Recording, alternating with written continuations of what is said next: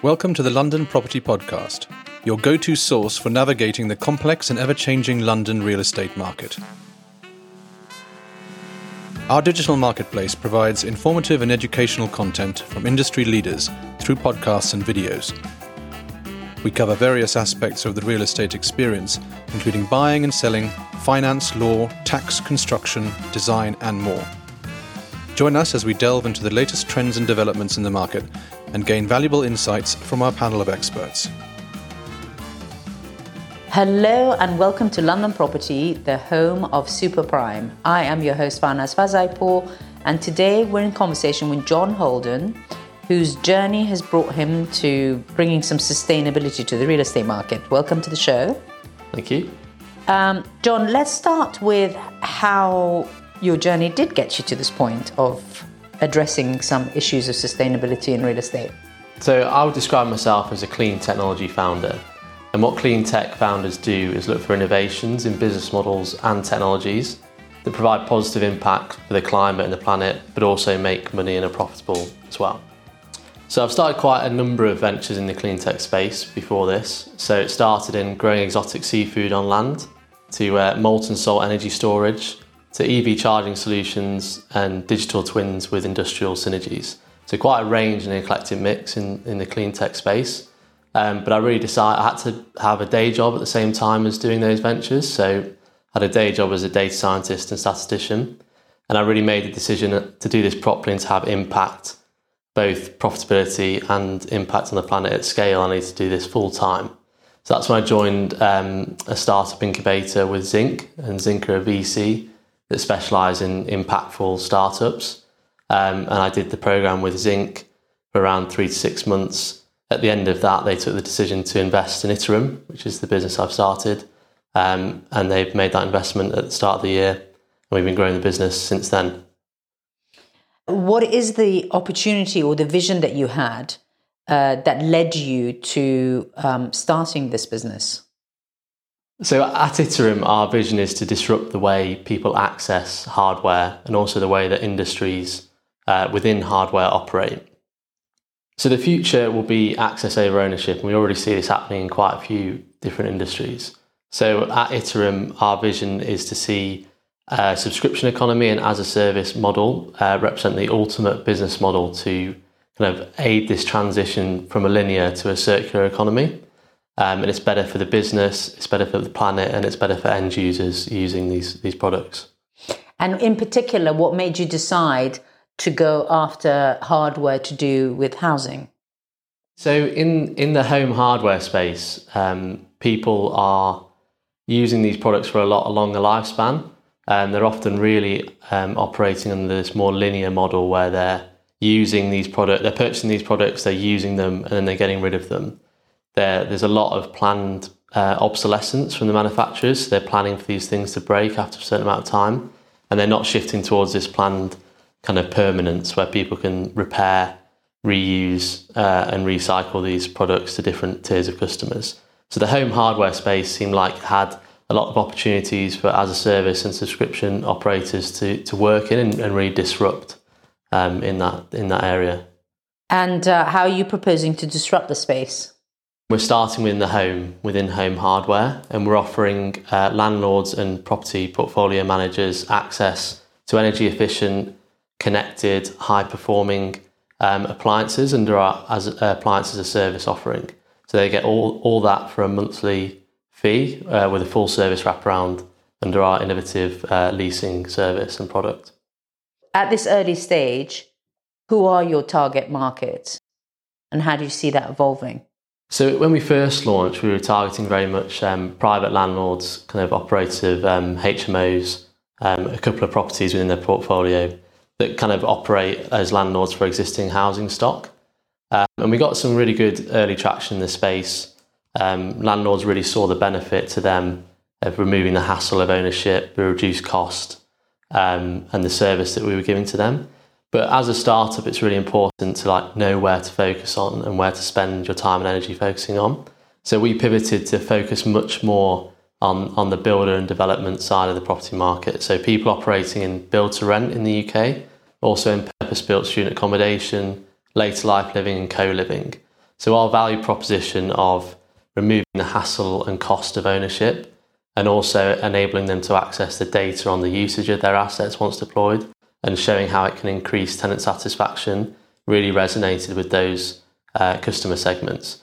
And also for us, it was very useful because we could see scale to that approach and increased profitability. Those operators also get a lot of benefit from the tax efficiency of our operating leases, and they can scale that across their portfolio and really reach the kind of impact on ESG targets and circularity targets that they need to achieve as bigger corporations. And the hassle factor, just to go back to this point, the hassle factor that you're taking away from a property management perspective, can you talk to us a little bit more about that? Yeah, so when they own their assets, when they purchase their assets, appliances within a household, obviously when something breaks or goes wrong, the tenant often contacts them first. So often what we see is the tenant contacting those landlords or property operators, and then them having to organise the warranty with the manufacturer if there is a warranty, or try and source maintenance and repair through a third party, or go through their extended warranties. This can often lead to weeks of delay, weeks of downtime, lots of calls back and forth between the tenant and the landlord, causing a lot of headache and hassle for that landlord when they could be doing better things with their time, and the tenant's getting increasingly frustrated. So our service is kind of removing that. We own the assets, we're leasing them to the operator. Anything that goes wrong, the tenant will contact us. We'd loop in the landlord or the operator, but that hassle is really removed from them, and the tenant gets a better satisfaction of living in those units that we serve. So not only are people leasing their white goods from you, so their washing machines, dishwashers, fridge freezers, yeah. So all the white goods that you have in your house, they can lease from you, but then you will also manage them for them. So they don't need to then worry about those. Yeah, so our service comes with a full service wraparound. So all the kind of headache and hassle is taken away from the operator and landlord. We take care of all the servicing of those assets, and the tenant will contact us directly with looping in the landlord and operators so they're aware, for us to take care of the repair and replace. So we have a very high SLA, a service level agreement with the landlords and operators that we replace and repair within 72 hours, often a lot of times before that. And it links into a lot with these assets being connected, IoT connectivity, which means Internet of Things. So these devices are talking and feeding data back to us to talk to predictive maintenance, those assets telling us kind of their usage, any issues that are coming from them, so we can really streamline those operations and hopefully lead to decreased downtime for the tenants if anything does go wrong. There comes your clean tech expertise, right? You're going to get everything to talk to you, so you're being as efficient as you possibly can and costing less in as a result of it. So what do you think has to change from a manufacturing and a distribution perspective to have a more sustainable future for white goods? So I think these manufacturers really need to embrace the as-a-service and subscription economy. We see it making up around 20-25% of other kind of very established hardware markets. 15, 20 years ago, everyone wanted to own their car. And now we see a big portion of that sector, people being very happy to rent or lease their car. They see it as more cost effective, more sustainable, they can upgrade more easily. They really value that access over ownership piece. And our big vision here is to demonstrate to manufacturers that a recurring revenue model is possible within this space, and that it's not only possible, but there's far increased asset returns than just making and then selling. So what we're proving is that a recurring revenue model exists, and it is profitable. And then from that, as mentioned before, they're designing for permanence over designing for obsolescence. So they're designing things to be modular, more repairable, more circular, and they're designing these things to be assets that are deployed to produce recurring revenues as opposed to just being used for 5 or 6 years then going into landfill. So we really want to demonstrate that to the manufacturers. In this sector, it's kind of lagging behind other sectors. But we're speaking to manufacturers that these are really important strategic priorities for them to get involved in this. And we think as a startup, we're fast and agile enough to demonstrate that to them and work in partnership with them. And are you seeing any changes in the sector, even if they're small? Yeah, so there's kind of established bricks and mortar businesses in the UK that have been doing appliances under a rental model for 50 plus years. These often target kind of subprime customers, so people that can't afford to purchase their appliances. And we're trying to flip that to say that the customers we're trying to target, you can afford, you can have access to higher performing and better devices through this as a service model. So more energy efficient, more water efficient, connected devices that last longer. And our bigger vision here is to have these appliances lasting longer and us to look after and increase the health of those assets and then redeploy them to multiple customers. So they're getting deployed for one customer, we redeploy those to another customer and then another customer, and then showing that the recurring revenue potential from these assets is much larger and that they can serve and bring benefits to multiple customers across their lifespan. And we're really seeing that not only certain manufacturers across the world, so Electrolux trialling this in Singapore, Bosch trialling it in Denmark, but they're all kind of outside of their own balance sheets. They're doing it through a different operator and they're trialling it out. So they're starting to play in this market. So we see a big opportunity here within the UK as a separate entity to those manufacturers and to partner with those. What we're also seeing as well is changes in legislation. So in the EU, there's the right to repair legislation. So this is a big kind of package of legal measures that mean that manufacturers have to kind of enable their products to be repairable, to kind of share the knowledge of that repairability with the rest of the world, but also to make parts available. So there's this big push from kind of big governments to make things more circular and to prove that things can't just go on in this linear way where things are made, used and then thrown into landfill. So there's this big kind of shift going on across governments and industries, led by consumers as well, that they're demanding these kind of products and services. That's a really big point, right? Because people have the choice to buy or not to buy. So if you don't actually do things the way that people like to see their future, then you're going to end up losing them as customers. So this is a very important part of this whole package. And I guess from a manufacturer's perspective, if you're, for lack of a better way of explaining it, staying in touch with that equipment, then you know how it's being used, how it's being maintained, then it's much easier for you to deploy it in a secondary place until it reaches the end of its life. It comes back to you and then you're the best positioned to recycle it. Yeah. So I think to speak about IoT for a second, so IoT means Internet of Things, and that's the ability for kind of products to talk, send their data back to a system and for people to understand the usage of those assets. So a lot of these kind of white good manufacturers have enabled their devices to be IoT enabled. A lot of the time they've not found a really strong business case for that. So, you might own a fridge or an oven that's got IoT-enabled capabilities, but a lot of people won't be using that in the home to turn their oven on before they get home or to check what's in their fridge. The consumers aren't using it enough to show the return of investment from the manufacturers deploying this.